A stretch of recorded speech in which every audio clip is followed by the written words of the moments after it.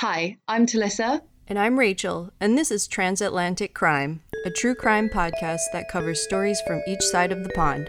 Every week, we will both cover a separate story with a running theme. Disclaimer, this podcast will contain swearing and details that some people may find offensive. If you are of a sensitive disposition, listener discretion is advised. Welcome to Transatlantic Crime. So close.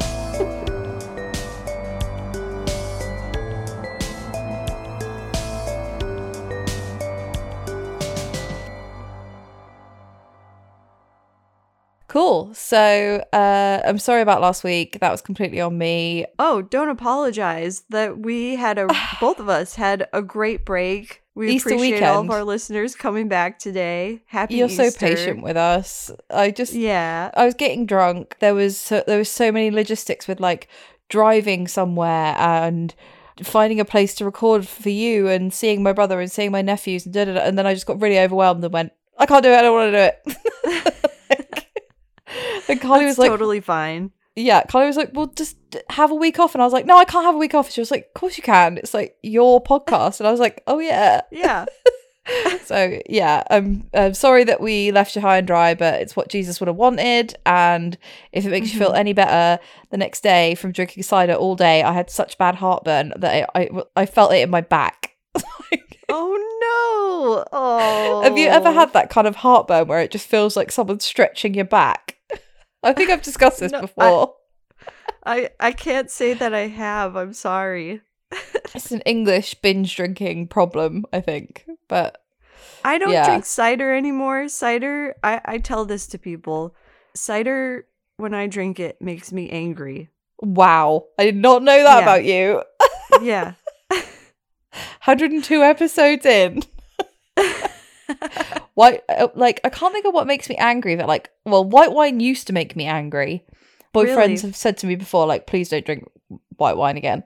And then now it just makes me cry and get absolutely fuck hammered after like one glass as well. I think that cider makes me angry because it immediately makes me have to pee, and I am angry that I have to keep going to the bathroom. Piss fury. Yeah. Like, not again. Fuck you, bladder. Okay. That's fine. Like, okay, well, yeah, we won't drink any of that when I come over, which is not long now at fucking all. I'm heading to you in about 2 weeks, I think. No, that's a lie. I am so excited. 2 weeks and a bit. 3 weeks. Yeah, about 3 weeks, yeah. Which is so fucking exciting. We'll have loads of stuff. We'll record loads of stuff. I'm going to go to Universal Studios on my own. I do not care. Like, it's going to be great. Yeah. Yay. I'm also going to be in San Diego as well to give Rachel like a rest. So if anybody knows anything good to do there or lives there, then let me know. Because I'm up for it. Only women though. I don't want to stay with strange men. So... I can tell you a bar not to go to. I don't even remember the name of it, but it was the worst. When I went to San Diego, I went to one of the worst bars and one of the best bars I've ever been to. Okay. We'll figure that out. We'll figure it out. But the worst bar, I swear to God, it was so bad because it smelled so bad. And we've been in some stinky bars. Yeah, I've worked in pubs. Yeah, like sticky floor, just must. Sticky floor, carpet, like sweat and like dirty, wet carpet. Yeah, no, much worse than that. It smelled so bad, and we really tried to. And there was like no one in there, and it was a weekend where San Diego was. It was 4th of July weekend, so San Diego was packed. You would think so. It was packed, but this bar was not, and so and they had really cheap drinks in there, so we were like, let's go in. It's hard, isn't it? And so we went in there, and we were like, we're gonna stick this out. We're gonna play a game of pool. We're gonna have some drinks. Oh man, it was awful. Right, okay, we'll locate that. I want to kind of go. I want to go like whale watching. Or like seal watching or dolphin. Like, I just imagine it being some sort of like SeaWorld lovely adventure. Yeah, definitely. There's things like that to do there. There's also the Navy. Cool. Lots of Navy men walking around. Ooh, that's fun. Yeah, again, any travel tips or anything like that about San Diego, maybe you've been to that stinky bar, then let us know. You know where to go. Social media. Yeah. Have you seen the John Wayne Gacy documentary on Netflix? I haven't. You know what I've been watching? Well, you talk about it because I haven't watched it, but there's something that I have been watching that I will talk about. Well, it's kind of a quickie, like, because I think John Wayne Gacy is like something that everybody's looked into quite a lot.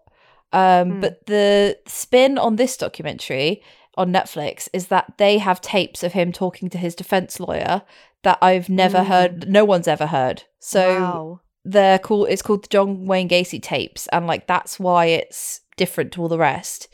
And like, I don't think I quite realized what a fucking cunt he is. He does not take responsibility in any way, shape, or form for anything ever. And like, sorry, like, if you don't want a spoiler, like, it's not really a spoiler, but like, if you don't want a spoiler, then skip ahead. But he says, well, I don't give a shit that they've given me the death penalty because I killed 33 and they're only killing 1. So John Wayne Gacy wins. Whoa. I was like, what the fuck? Like, what kind of warped thinking? I know. Is that? Wow. He also says something like, maybe if my wife was like a better wife, I wouldn't have done this. Or, oh yeah, sure. Yeah. Because she was the teenage boy that you wanted to be with. He just doesn't take any responsibility for anything. It's the weirdest. Yeah, the tapes are really revealing. And you can really kind of see why he got the death penalty. Oh, yeah. It's interesting because when you think about some serial killers, you're like, you don't have this much them talking about their own murders, you know? Yeah. Like Ted Bundy, like, he barely talked about anything. So it's interesting to have someone like John Wayne Gacy to just be so, like, frank about, like, well, I killed 33 people. So, like, almost like boasting about it. Yeah, and he also like says stuff on there like you know that classic thing that like men that kill loads of women do, where they're, or like say they kill sex workers, they're like, oh, they laughed at me, or they tried to rob me, or stuff like that. Like loads of his murders, he says, oh, they tried to rob me, or he came at me with a knife, and it's like, no, he didn't. And when you look at like the pictures, like, because it's quite nice at the end, they show a picture of every single victim, which is, I think that's always like not overwhelming, but like it's just kind of like quite humbling to see, because they're quite throwaway numbers, but like when you see all of them, they all look like babies. Like they're so young. They look like you can see they're like school children. They might be like 16, 17, 18, but they are, some of them were younger, I think. But like, they look so young. And you're like, they didn't do anything to you. You fucking... You big man. Yeah. Like, you're their boss, most of them.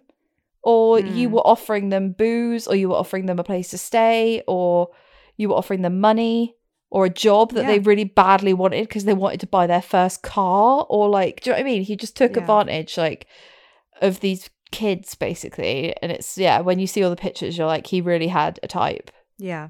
That's sad. Yeah. It is sad. It's a good documentary though, but definitely recommend it. There's new material in there. I've been meaning to watch it. I just feel like I need to be in the right mindset to watch it. Oh, I'll watch any old fucking ghoulish shit, you know me. But yeah, I get it that some people need to run up. I can't wait till you're here, Talissa. I'm gonna be like, I have to like prepare myself for all the things we're gonna watch in a row. We don't have to. I'll keep in mind that it's not for everyone. I feel like I have been kind of down a not reenactments, but it's like I've been watching The Dropout. I watched Pam and Tommy. Now I'm watching The Girl from Plainville. Okay, you know I've never heard of that. What's that about?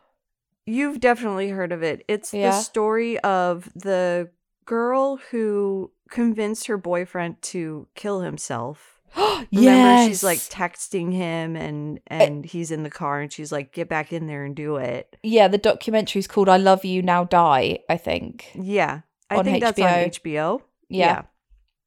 But they've done now like a fictional take of it. And the girl who plays her, Elle Fanning. But anyway, Girl from Plainville with Elle Fanning, she is really good in it.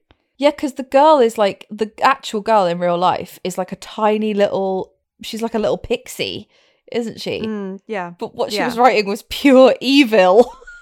Yeah. They just kind of show, they just go through like what kind of, I didn't know this, but she was obsessed with Glee and like, she just would memorize lines from Glee but like how much she wanted that attention and okay. She was a bit of an amdram kind of maybe girl, like kind of, yeah, but aspiring actress. She was just kind of she was that like I feel like everyone has it in school, but it's like the girl that's kind of weird that, you know, you're being nice to be friends with her, but she's weird and weirdly like, puts attention onto herself. Yeah, you're like, there's no need to be mean, but I don't want you to be like my best mate or anything.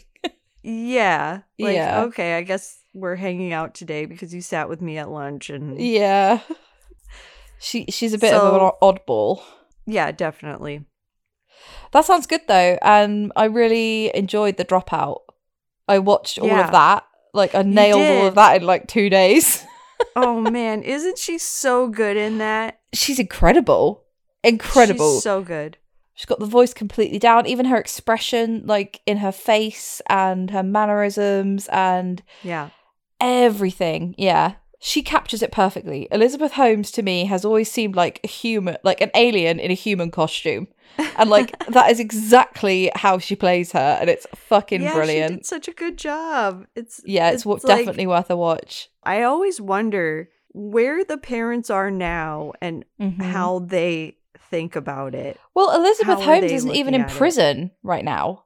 Like, so she could just watch this. Like, she could watch that, no problem. I don't know if the laws have changed or whatever, but it's obvious who she is and it's obvious who she's playing. Is there no kind of, I don't know. She just had a baby with the guy. Billy someone who's famous for something. But is there not like laws that are like defamation law? Like, could she can't sue them, I guess, because this was all in they're reporting stuff that was in the papers. She's been convicted.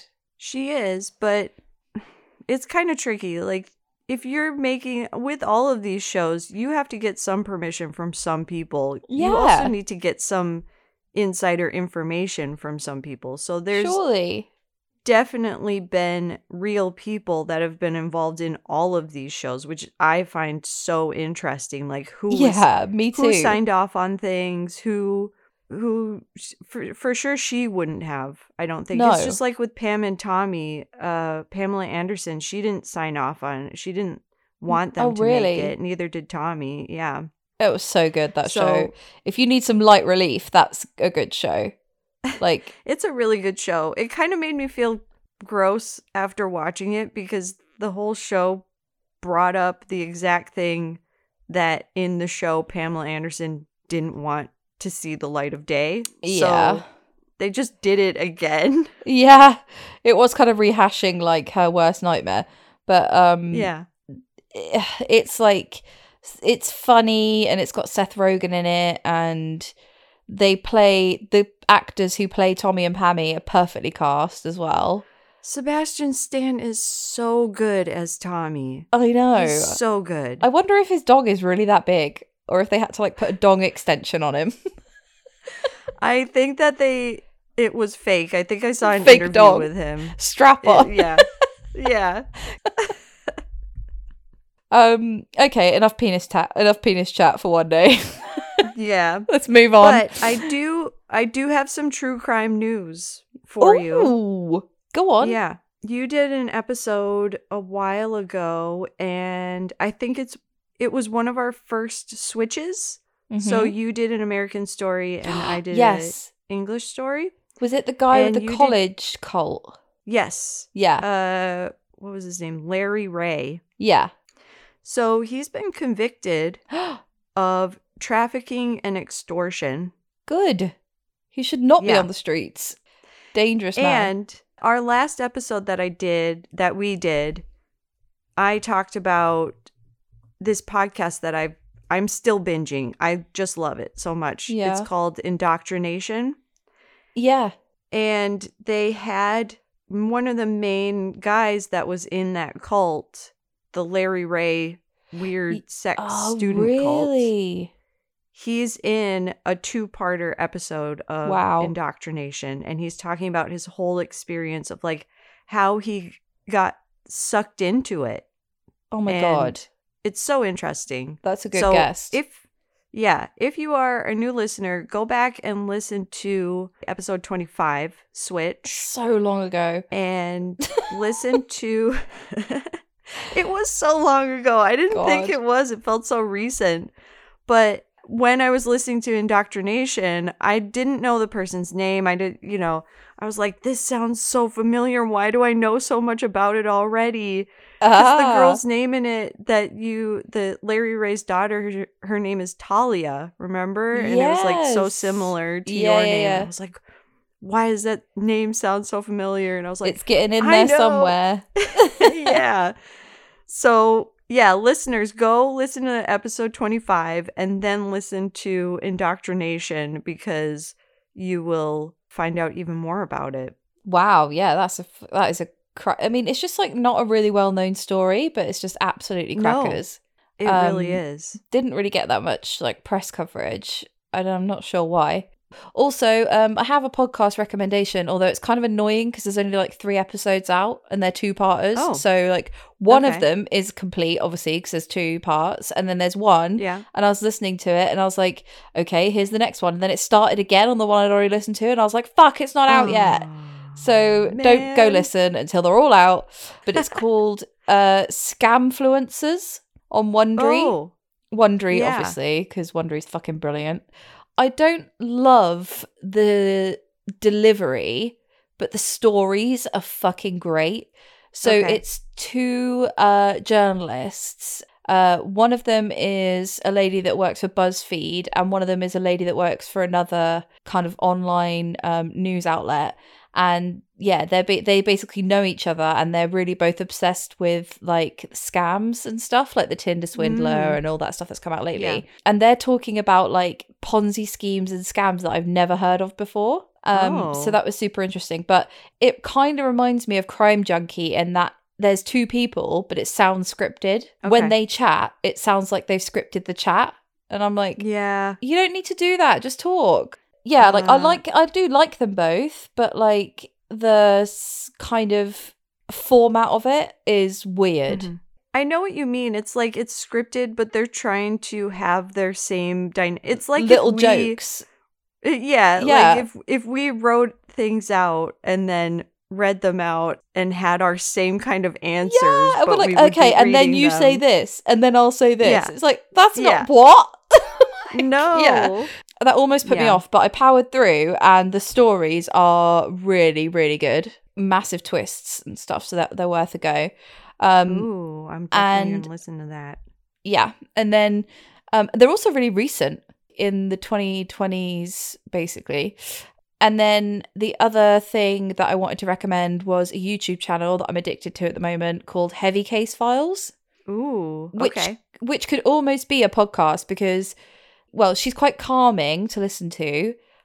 She does everything like very slow and very like she's a bit like Phoebe Judge, like very like measured in her delivery. But she has like pictures come up, but it's almost like a video podcast because she's not in the videos. She just she just flashes up pictures, but the pictures are on the screen for like a minute. So because obviously there's not much about them because they're like really old file. Basically, it's about cold cases that have been solved like 25 years later, or cases that have been solved 50 years later or whatever, and like, or 5 people that went missing but were then found. So it's like lists, which I really, really enjoy, and it's nice to listen to before bed. But yeah, she's not like in the videos or anything, but it could almost be like a video podcast. Like, you don't have to watch the video, is what I'm trying to say. You could just listen to the audio. Yeah. It's really nice. And so I gave her a shout out on our social media, and she liked it and said thanks. So I thought that was sweet. Which brings me on to my story this week. Ooh, you know what? I'm so excited because I don't know what the theme is. I don't know anything about what it's also a surprise for me because now I have to research the story for next week's episode. So I like this new format. This is selfish because I love this. So I can't wait for you to find one and tell me. So okay. Basically, I put as a Twitter status like my new kink is when old men are found guilty of crimes they did like 50 years ago. Yes. And they're like, shit, I got caught. It just gets me so happy. Every day I'm like, fuck you. Like, you thought you got away with it. And then DNA happened and ruined your fucking horrible secret. Yes. That's the theme this week. Cold cases that got solved like decades later. Amazing. So, all right. I love it. Yeah. Also, like, quick side note, Carly was like, the episode me and Carly recorded was obviously really well received. So thank you everybody that gave us any compliments about that. That was really sweet. I read them out to Carly and now I've created a monster. She was like, we need to do some more episodes. I was like, oh, really? Did you like that? Okay. Did you? And she was like, I'm just doing this because it's easy for you. I was like, it's not easier for me. Like, that means I'm doing more episodes. She was like, I've just got this really good idea. And I'm like, dude, just admit that you love it. Like, you know what we should do? We should do an episode when you're here and then we do this same thing and give her a call. Oh my God, she'll wet her pants. Okay, amazing. That's such a good idea as well. She's super she's basically a podcaster now. After that, like, she is a monster. I love it. So, okay, I'm going to tell you a story about a lady called Joan Harrison. Okay. So my sources for this were a website called True Crime Library, BBC News, the Lancashire Post, and unfortunately the Daily Mail, because they fucking know everything for some reason. Okay, Joan Harrison lived in Preston, which is a city in Lancashire, northern England. So it's between Manchester and the Yorkshire Dales, and then Blackpool is to the west of it. So it's fairly high up, pretty cold, pretty rainy, and very northern. Far too northern. They sound northern. They sound bloody northern up there. Far too northern for me to go up there. Famous? Is there someone famous from Preston? I feel like that is familiar to me. Are you thinking of the guy called Preston who was in Big Brother? No, I'm not thinking of him. I've talked about him on the podcast before because there's he's had a bit of airtime, hasn't he? Probably too much. Yes, there's a song that he does that just boys gets stuck will in my be head sometimes. Boys. Not that one. Not that one. Another one. No, we've talked about this. It's before. a different one. It's terrible. Okay, but go back and listen to our other episodes where I talk about love it, I'm not you. Don't you? That one. No, and that was written for Chantel and Secret Preston fan. Yeah. Okay, well, we're not talking about the guy that was from No, I don't. I mean, I'm sure there's a fair few famous people from Preston. Let's just Google it. Fuck it. We're only telling one story today, so we might as well. Yeah, you do it. Okay. I really don't recognize any of these. Read out some names. I'll see if I know them. Andrew Flintoff. He's a soccer Is he a cricketer? player or football. Oh, okay. Yeah. Cricket. He's some kind of sports person. Yeah, he sounds sporty. He's number one. Okay. These are all sports people. Wade Barrett, Phil Jones, nope. John Inman, listed in film and theater personalities. They're not recognizable. It's just not. I'm sure they're famous. This whole bit out. No, give Preston the recognition it deserves. Okay. They've been fighting so hard. They're just really good at sports. That's all. And we don't. Yeah. follow it that much. So yeah, Joan Harrison, she is 26 at this time, and she's a young mother, but people often thought that one of these things that I found was just ragging on her continuously, like being really mean about her. And they were saying, it the Daily Mail? No, it was, I think it might have been like, I think it might have been the True Crime Library one, but they were basically, I think it might have been written a while ago, but it was basically saying like, she was a prostitute and a drug addict and like being really mean. But the facts of the matter are, like, on this, they also said that a lot of people thought she was a lot older than 26 because she was an alcoholic. And so it aged her. Okay. But she would also partake in like part-time sex work to fuel her drug and alcohol addictions. Yeah. And because of this, she was living apart from her husband and daughters for about 2 years. She was in poor health, and it was also said like she had lung problems, and she would also consume a lot of morphine and cough mixture. Back when cough mixtures in 1974 actually had loads of shit in that would get you high, I think. Yeah. So she would hang around with other alcoholics and drug addicts and sex workers in the Preston area. You know how sometimes like homeless people kind of like congregate because they can like share their resources and stuff. Yeah. In 1974, she was caught forging a prescription for drugs and appeared in Preston Magistrates Court, but she didn't go to prison. And the next year she was unemployed, but through housing benefits, she rented a room in the Avenham Street area of Preston from a landlord called David Keeley. They ended up starting a relationship together, and he proposed to her. He bought her a ring. He thought he could provide her a more stable life, but her pull to alcoholism was too strong, and she would have periods where she just binge drank and disappeared for a couple of days. So again, this is one of those things like, when someone has that behavior and then you can't get hold of them or don't see them, you don't worry as much as you would somebody who you saw every day. You'd be like, oh, well, they've just disappeared again. They'll be back like they were all the other times. So in November 1975, she volunteered with St. Mary's Hostel for Homeless Men as a part-time cleaner. Aww. And on November 20th, I think she was just like there a lot. So she was like, oh, well, I'll just help. Might as well help out. Yeah. So on November the 20th of 1975, according to the hostel's warden, Ian Pynchon, Joan set off with some of the hostel staff for a lunchtime drink at a nearby pub. She came back to the hostel at about 4 p.m. to lie down on one of the beds. She ended up sleeping with one of the men at the hostel at this time, as in she had sex with them, which seems irrelevant, but it won't be later. At 10 p.m, she decided to return home. She asked her fiancé, David, for more money for some drinks, and he refused. So she left at 10:20 p.m. and walked along Church Street towards the town centre.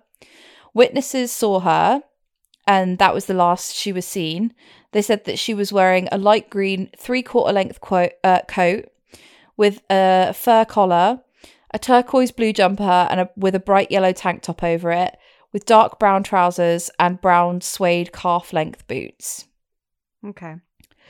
So nobody hears from her then for 2 more days. So on November 23rd, 1975, at 8 a.m, a lady called Mildred Atkinson left her home on Guildford Road to go to the corner shop for the Sunday papers. And as she walked along Berwick Road, she passed a house that had been vacant for a year, number 3 Frenchwood Street, but it had been recently sold to the council. The house had a garage behind it, and Mildred noticed that the door was partly open and flapping in the wind. Inside, she saw a body laying face down with a coat over the head of it and blood surrounding it. At first she thought it was just a drunk person who had banged their head, but she peeked in and she soon discovered that it was Joan. So the police were called, and they discovered that Joan had been moved a few feet from where she was initially attacked. One of her trouser legs had been pulled down, and one of her legs was completely out of her trousers. Oh. One of her boots was also pulled off, but then it was placed like back over her foot. So like from a distance, it would look like she had the shoe on, but you could just lift it up and it wasn't on her leg, which is strange and also relevant later. Okay. Her bra was lifted up to expose her breasts, and she had a deep bite mark on the left breast. She had been anally raped and vaginally raped and kicked to death. Oh. Her underwear was found inside her vagina. Wow. Which is, it's just so, A, brutal, and B, like, almost ritualistic and weird. So, like, why would you put her underwear in her vagina? Like, it's gotta be a weird, like, weird power. I don't know. Like, God knows. I don't know. And also, it's also all of her clothes placements, like her boot, her one leg out, and remember her coat was over her head as well. Yeah, he got covered her with a coat. Whoever had done this. Joan's handbag and purse were missing.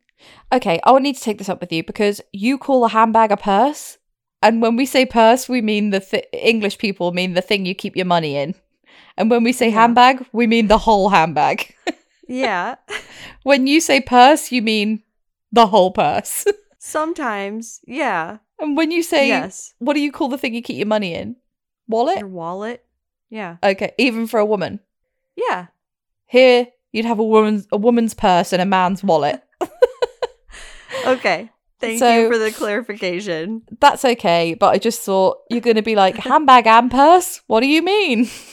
No, I mean, I lived in England, so I know what you're talking about. But yes, for our American listeners, English people, when they say purse, they mean the bit you keep your money in, specifically. Your wallet, yeah.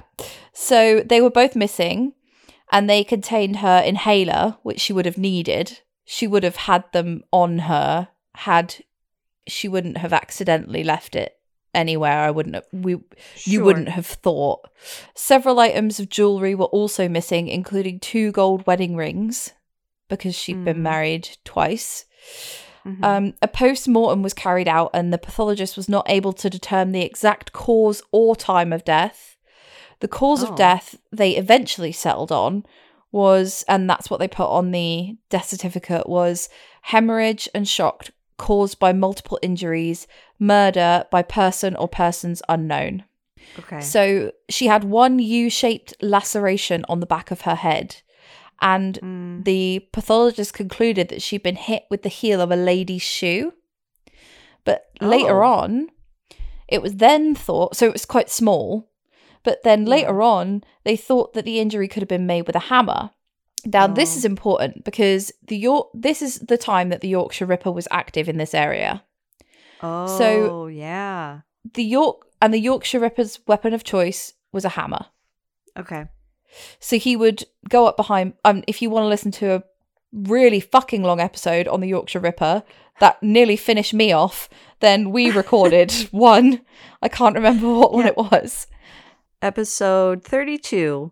Yeah, that is a long episode on the Yorkshire Ripper. Yeah. But anyway, if you go back there, oh God, what a harsh one that is. Fuck me, I don't know how we got any jokes out of that one. How did we do that? How were we I must have had some funny stories. You must have had some anecdotes. Like, what else could there have been? I don't know. Yeah, that was a toughie. So, his weapon of choice, as you will know if you listen to that episode, was a hammer, and then he was known to use a screwdriver. So he would knock them out with the hammer and then screwdriver stab them to death. And he would also place coats over them. Right. Over some of them. And he would also leave them out in the open. He never buried his victims. He never really tried that hard to hide them. In a way, this does match up with the Yorkshire Ripper, but obviously it's not. No. So, there's a lot of things that are similar, but then there's some things that really aren't. So, there were no stab wounds. And that was like his main MO, was stabbing people to death. So There were also extensive injuries to her head, face, body, and legs, which had been caused by violent kicking and stamping. This person was angry. Yeah, which is so scary. The bite marks on Joan's left breast, and I fucking hate bite marks. Like, yeah, it's so animalistic. It's how angry we're, like, it's horrible.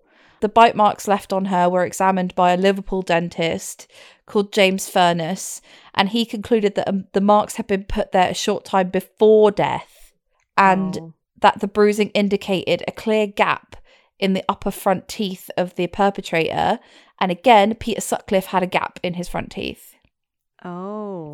So there's so many things that are pointing towards him. So it's a really confusing case for the police at this point. To me, it sounds like the police I mean, I'm guessing, and why it didn't get solved for a long time, because the police were probably like, well, let's just chalk it up to him and move on. They have a very good reason to chalk it up to him, and I will tell you that in a minute.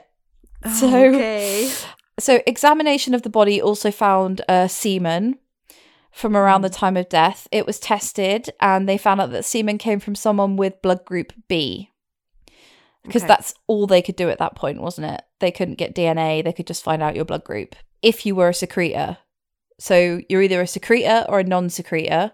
Secretors have their blood type in their spit and in their semen, and non-secretors don't. And I think secretors make up about 80% of the population. Only 20% make up non-secretors. So it is quite a good way of eliminating people. Yeah. So from that semen, they found the blood group of the person was B. And then the man that at the hostel who she had sex with earlier was blood group A. So that eliminated him, which is a good thing. Yeah. So the Lancashire police took saliva samples from over 6,000 men, including crews from ships that had been in the docks around the time of the murder. So they did really try. Yeah, that's extensive. Yeah, they didn't just write it off, but you have to remember as well, at this time, they were so keen to catch the Yorkshire Ripper. He was really prolific, and they were under so much pressure to catch him because he was murdering people left, right, and fucking centre, and they were getting no closer to it. So they were probably really glad to have a sample to check, basically. Yeah. So they believed that the murderer was a local who was familiar with the area. And this was confirmed when 2 months later they found Joan's purse hidden in a bush in Avenham Park. And in the following, so he knows like the local parks and stuff, you would guess. And then in the following June 1976, her handbag was found carefully hidden in a dump very close to where she was killed. So the motive wasn't robbery, I wouldn't have thought, unless all the money was gone. No. He could have just taken her stuff and fucked off and hit her once. He didn't have to, do all that stuff. So, like I said, there were elements of the murder that were similar to the Ripper, like the potential hammer attack, the fact that Joan was a sex worker, and the way she was found with her coat over her and her boot as well. The Yorkshire Ripper had also done that with boots of his victims, which is very strange. Yeah. That's a weird little, like, tick. So, if you recall, the Yorkshire Ripper, that whole investigation was fucked because somebody who came to be known as Wearside Jack sent in a tape to the police and a couple of letters saying I'm the Yorkshire Ripper, I killed Joan Harrison, I killed da-da-da. Like, he names the victims and one of them is Joan. And so they were like, okay, it's him. It's the Yorkshire Ripper. It was later found out that that tape was a hoax. Yeah. It was so shitty. Like, it really threw the police off. It gave Peter Sutcliffe, the Yorkshire Ripper, months more time to go undetected and keep killing people. He got into loads of trouble later anyway, the guy who did that tape. You'll find, if you want to hear about all of that, I cover it all in the episode 32. Yes, so if you want to listen to it, it's all in there. Sutcliffe was active between 1975 and 1980 in the Yorkshire and Manchester areas. But, as I said, they found out that the tape was a hoax, and they later found out that Peter Sutcliffe was blood group O, not B. Oh. So they're looking for a perpetrator with the blood type B, and they have not found one as yet. Peter Sutcliffe, when he got caught, also reminded the police that he had never murdered. He didn't know who Joan was, and he hadn't murdered her. Obviously, they thought he could be lying, but he'd come clean about the rest of the murders. So it seems weird that he was kind of proud of what he did, and it seems weird to them that he wouldn't just admit what he did. So, unfortunately, the case went cold. In 2001, police questioned a 59-year-old man living in a London hostel, alleged to have been seen at the Balmoral pub on Manchester Road, Avenham, where Joan was drinking the night that she disappeared. He was alleged to have left the pub and then returned with a blood-stained shirt, and he was said to have tried to sell a gold ring belonging to Joan the following day, but the man was later released without charge.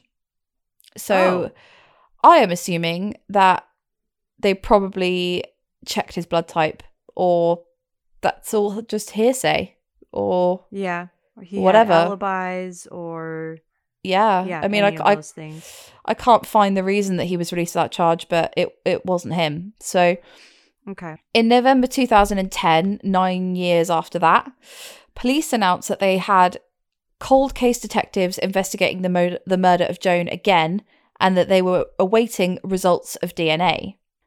So in February 2011, November, December, January, so 3 months later, they announced they had found her killer.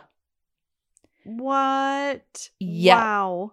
So it's a man called Christopher Smith from Leeds, and his DNA matched the DNA at the scene. So how did they find him? Who is this guy? He's a guy with an annoyingly generic name, because I can't find fuck all about him, which really annoyed me. And that's why at the beginning of this call, I was like... that happens? You like type so like Christopher Smith, and then you just come up with all of these Facebooks of Christopher Smiths. And you say well, what? Because you're trying to find someone's Facebook. Yeah. No. I may have. What of it?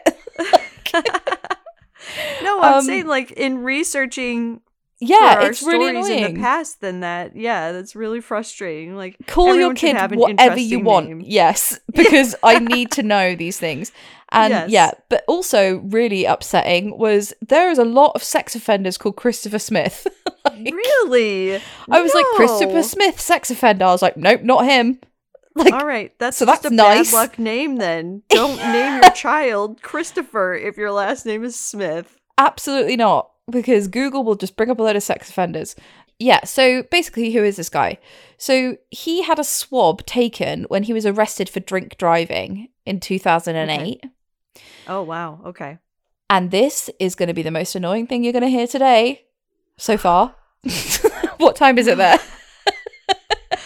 It's 9:30 in the morning, so there's still time. There's still time, but this is pretty up there.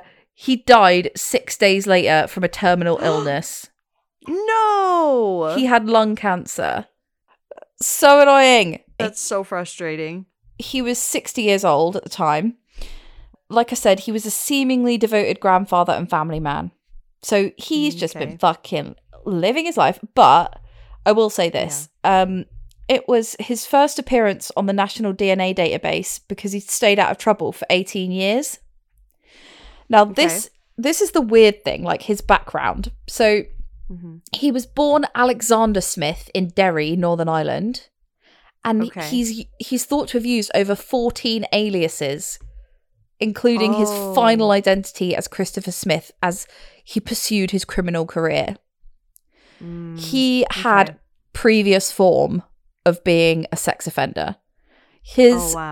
So his offending became more violent and sexual, and in 1981 he was jailed for 2 years and 9 months for the attempted rape of a 17-year-old girl in the Manchester area.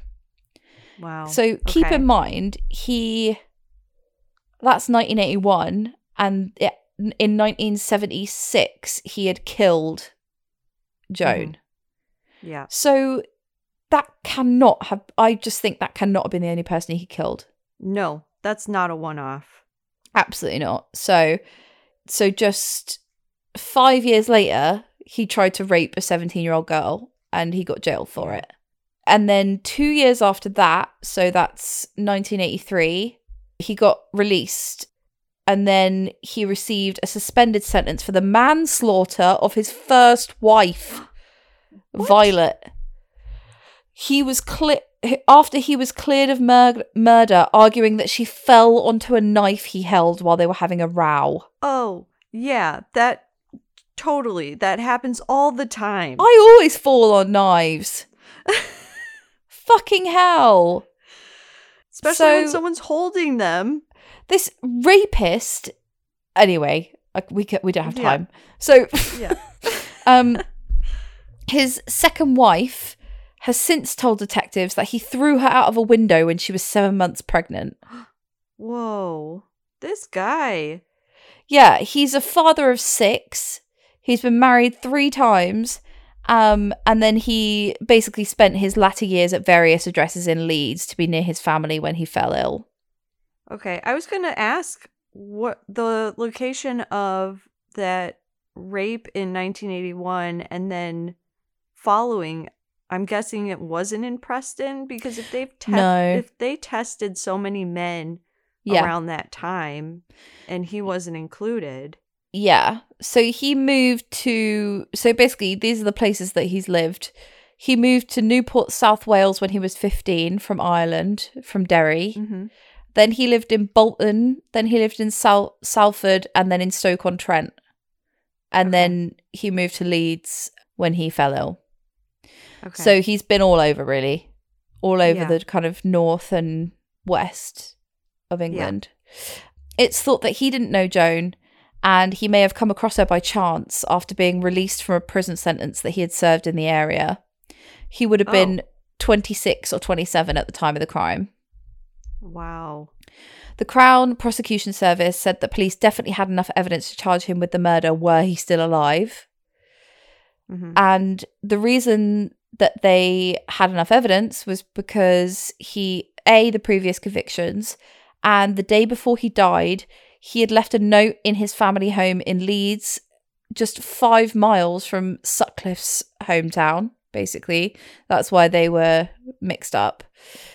So on the 29th of January, when he was dying of lung cancer in 2008, he wrote a note and hid it in a drawer. And it says, to however it concerns.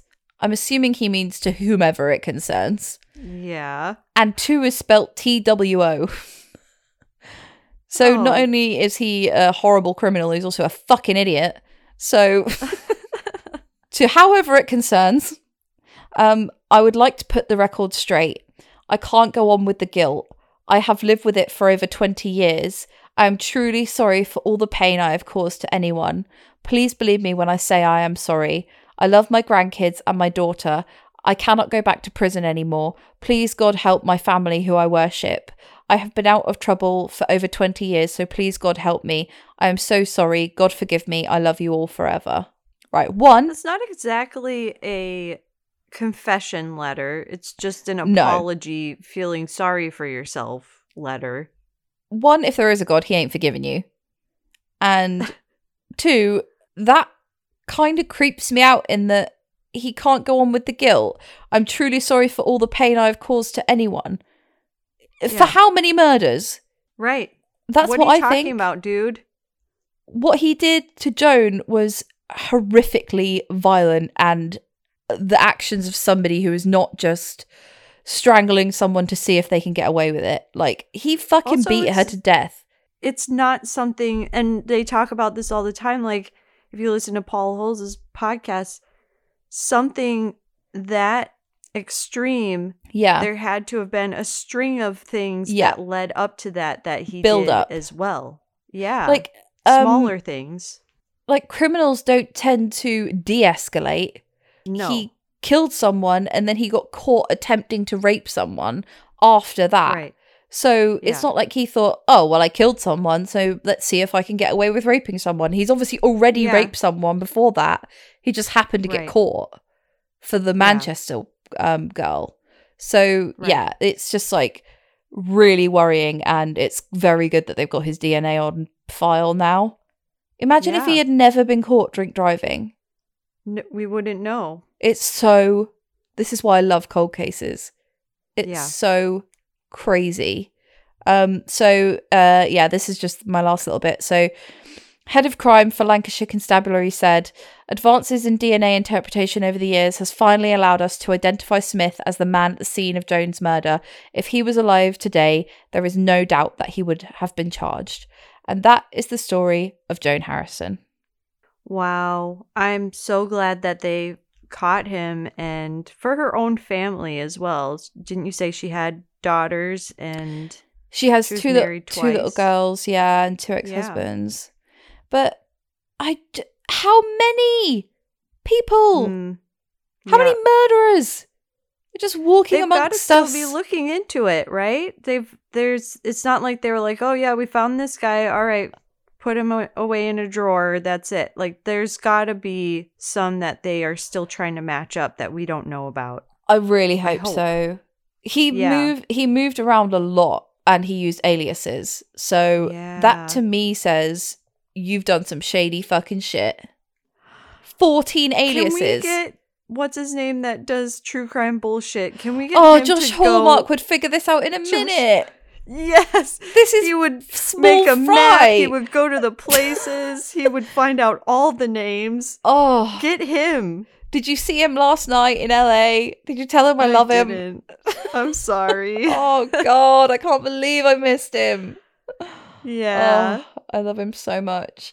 Also, if you haven't listened to the... You're right. Like, I think you said it, you said it last week or the week before. We need more people, more podcasters to just get in there and investigate. There's stories that need to be investigated. Oh, get in there. This is get some Wondery people out there. Get some money behind this. Yes, he has definitely killed more people. Yeah. Well, he fucking definitely killed his first wife. Oh, and 100%. Assaulted at the very least. And then he's okay. So the things he's been actually caught for, well, the things we know are fact: threw his wife out of a window, his pregnant wife. Yeah. 6 children, so any woman that's ever been in contact with him probably has something to say or tell someone. He stabbed his first wife to fucking death. Mm-hmm. He killed Joan Harrison. He attempted to rape a girl in Manchester. God knows what else. Like, yeah, that's crazy. From 1970 until 2008 he got he said he kept out of trouble for 20 years. Yeah, what does that even mean? That's from the words of a man who it means fuck all, I guess. Yeah. Yeah. I mean, let's just say that let's just take that as read. That's still a good fucking 30 years worth of shit you've been up to. Yeah, 1970 calling yourself different names. Let's just say 1995 or 2000. Yes. There's so much that could have happened that your stupid letter could be alluding to. I know. Also, that's like, sorry for everything I did, God. Well, what was it then? Yeah. You want to tell me? Not going to actually write it down because I don't want to be like held responsible for it or anything, but... Right. Yeah. No one needs to know, but I'm sorry. Yeah. Okay, so I cannot wait for your story. I love these. All right. I'm excited. To get into that. I'm going to bring something good. All right. Good story this week. Amazing. Thanks, pal. Well, it's really cool that like the Yorkshire Ripper was like, I didn't kill Joan Harrison. And then everyone was like, yeah, whatever, you probably did. And then in 2008, they're like, oh, fuck, he really didn't. And at that point, the Yorkshire Ripper was still alive. He died during COVID. You're totally right. So I can imagine Peter Sutcliffe being like, see, I didn't do it. Told ya. Yeah. He was a fucking piece of whatever, shit. So you know. fuck you both. Yeah. I hope you're having a good time in hell. Yeah. Okay. Well, on that note, on cursing the dead. Thanks for listening. We will talk to you next week. Okay. Bye. I love you. Bye. Bye. Thanks for listening to Transatlantic Crime this week. If you liked what you heard, please rate, review, and subscribe. And if you'd like to follow us on social media, you can find us on Twitter at TransatCrimePod, Instagram at Transatlantic Crime, and on Facebook with Transatlantic Crime Podcast. Thanks, bye.